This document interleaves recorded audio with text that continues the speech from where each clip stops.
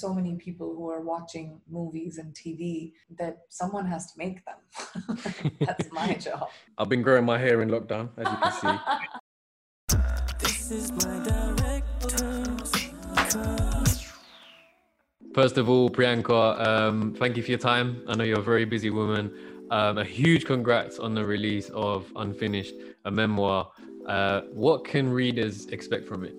Well, I mean, a lot of people, I wouldn't say people in general, but a lot of people have consumed, stories about me. There have been books written about me. There have been, you've read about me on your socials. And but I don't think anybody really knows me, because that's part of me that I've really been very private about. And I'm hoping that people who have known me will get to know me as more than, just a fashion meme or a headline, as a human being and as a girl.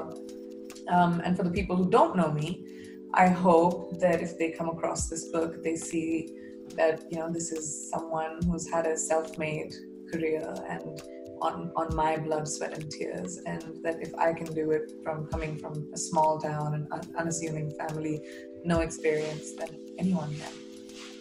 I love it. There must have been a lot of memories to relive when you were writing the book.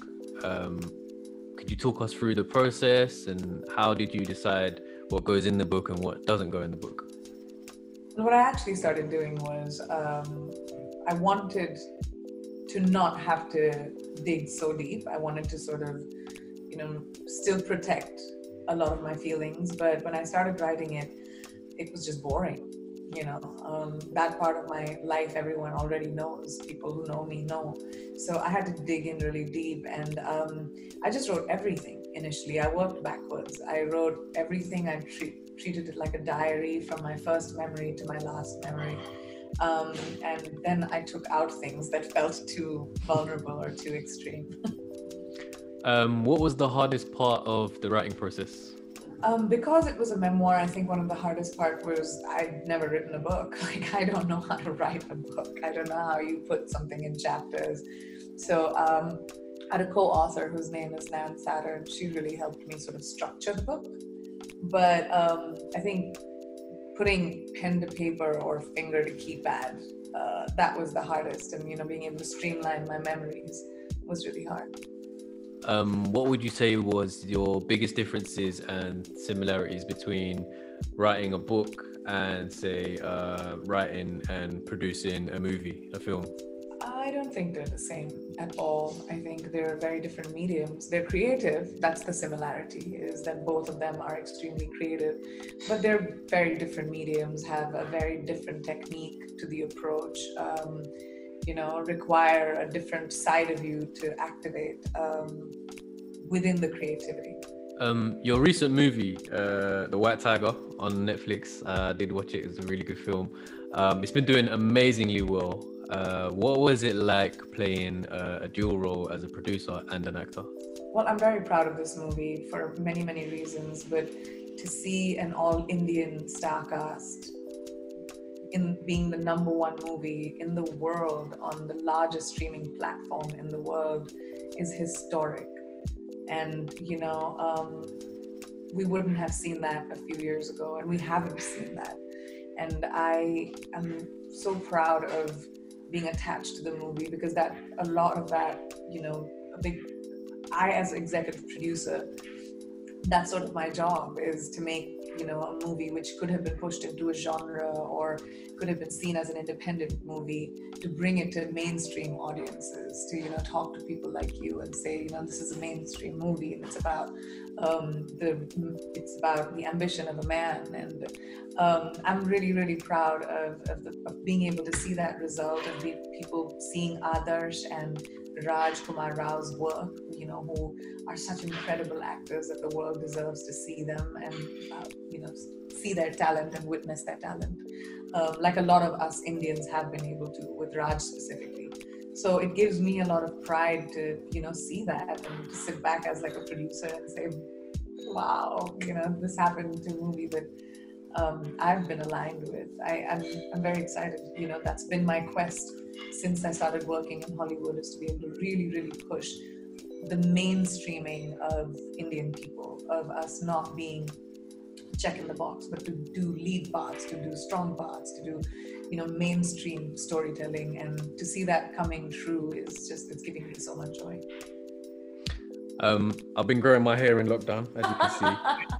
And I know you recently launched your own vegan hairline. Could you tell us a bit about that? I started investing in various companies, and I started realizing that, the things that I wanted to invest in were the things that I believed were a gap in the market. And I, for many reasons, wanted to get into beauty.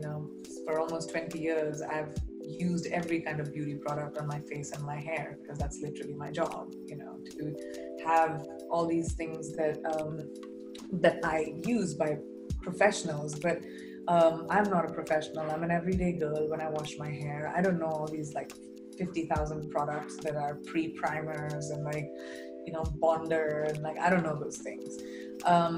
And I decided the gap in the market that I saw was all the superior products which were vegan, clean, which didn't have all the bad things like the parabens and the sulfates and the mineral oil. All that stuff was so expensive. It was absolutely inaccessible to at least my teenage self when I was shopping with hair down to here.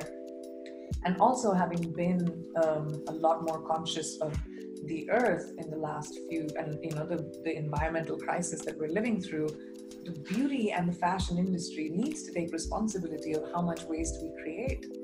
And the fact that we could spend so little money on our packaging, and all of it is made from recycled plastic from oceans and landfills, and will be made into recycled plastic again. Our cap is literally 3 cents. That's how little we've spent on the bottle, that we could spend so much more on the product. And it's good for your hair, now it's good for the environment, and it's at an affordable cost that everyone can access. And it's just 8 products right now, because that's the stuff that I know, like shampoo, conditioner, a couple of types of shampoo, conditioner, dry shampoo, hair mask. I'm very simple, so that's what the line is at the moment. But I just see the trifecta of being affordable, environmentally conscious, great products. It just doesn't exist in the hair market. And I'm really glad to be able to show the beauty business that, you can kind of do it. You should be responsible. You just wrapped up filming Text For You right here in London, in my hometown. What was it like filming during the pandemic and the lockdown here? And how was the move for you to London? Seeing London shut down like this is really sad. London is such a alive city, and I've had so many wonderful experiences and shoots here. But I'm also happy to be at work. I'm glad to be at work when I know so many other people are not being able to do that. But it's also scary because there are so many people who are watching movies and TV that someone has to make them. That's my job. But it's scary when I go to set. As an actor, I have to take my mask off, and I have to trust, even though we're all being tested every day, and that part is really scary, especially when, you're in the middle of a national lockdown. But the UK government allows for film and TV shoots, I guess, which is fine. We're safe, but it's daunting, to take your mask off every day when you go to work. Also, whilst in the UK, you've been announced as a British Fashion Council ambassador. What more can you share about the role as an ambassador for a positive change? Well, I'm extremely excited about, aligning with the British Fashion Council, because I really want to be able to, showcase specifically designers and fashion from my part of the world, India and the countries around India, sort of the Asian subcontinent. And I think, being able to bring a lot more diversity within British fashion and the Fashion Council, and being able to showcase British Asians, and is something that I'm really, really excited about bringing to the fore. And that's the change that I would like to see. And I definitely think it'll be positive. With everything that's been going on in the world, what have you been doing the last year or so to take a break? relax, unwind? Even though I've been so far away from my friends and family, what I have done to unwind is actually talk to them. Really call people, just talk to people, stay in touch a lot more than I used to, appreciate my family and my friends and my life, have a sense of gratitude every day. I play a game where I will text anyone whenever I remember. And I'll say, all right, tell me the 5 things you're grateful for right now in this moment. And that really helps sort of put yourself in perspective and sort of align with, being like, instead of focusing on what we don't have, which is very easy to do, you're sort of focusing on what we have. And that helps you be less of a brat, I guess. Over 20 years in the industry for you, Priyanka. What has been your most proudest or memorable moment so far? I think the moment I am in right now, having been through my 20 years, like you said, and coming out of it armed with a book, a beauty line, a couple of movies, a production company, businesses. I feel like I'm pretty proud of everything that I have achieved, and especially because it's been, my blood, sweat, and tears. It's self-made. I've made it on my back, and especially when I read the book, I feel a sense of pride. So I have to say that the collective sum of my good and bad decisions is what I'm proud of. Thank you so much for your time, Priyanka. Really appreciate it.